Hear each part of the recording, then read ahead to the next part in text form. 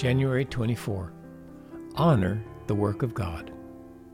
Welcome to today's Live to Love Scripture Encouragement. Hi, I'm Norm Wakefield. Romans 14:20 and 21. Do not tear down the work of God for the sake of food. All things indeed are clean, but they are evil for the man who eats and gives offense. It is good not to eat meat or to drink wine or to do anything by which your brother stumbles. Apparently, Paul had heard that there was a problem among the brethren in Rome. When eating with one another, there were some whose faith did not allow them to eat meat, and others who saw no problem with eating meat. The ones who ate meat in the presence of those who believed that the meat was unclean were offending those who could not eat meat. The offense probably was that they were being made to feel that they weren't spiritual or were inferior in their faith.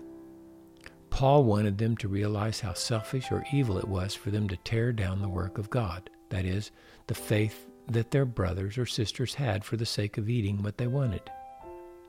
He called the things that they do, which stumble each other, evil things, if doing them gives offense. That's not walking according to love. In contrast, he said it's a good thing to refrain from eating or drinking something that causes a brother or sister to stumble and do something that they don't have a clear conscience doing with Jesus.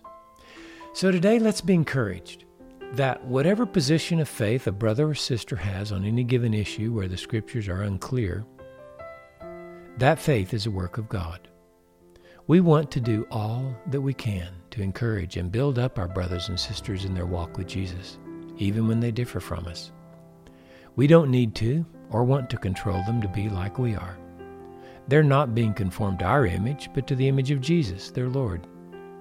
Their faith is God's work and is all about their relationship with the Holy Spirit. Their highest good is to do what is best, as best they know, to do the will of God. Our highest good is to encourage them to walk by faith with Jesus. I encourage you today to honor the work of God in the lives of those God puts in your paths. That's living to love with Jesus.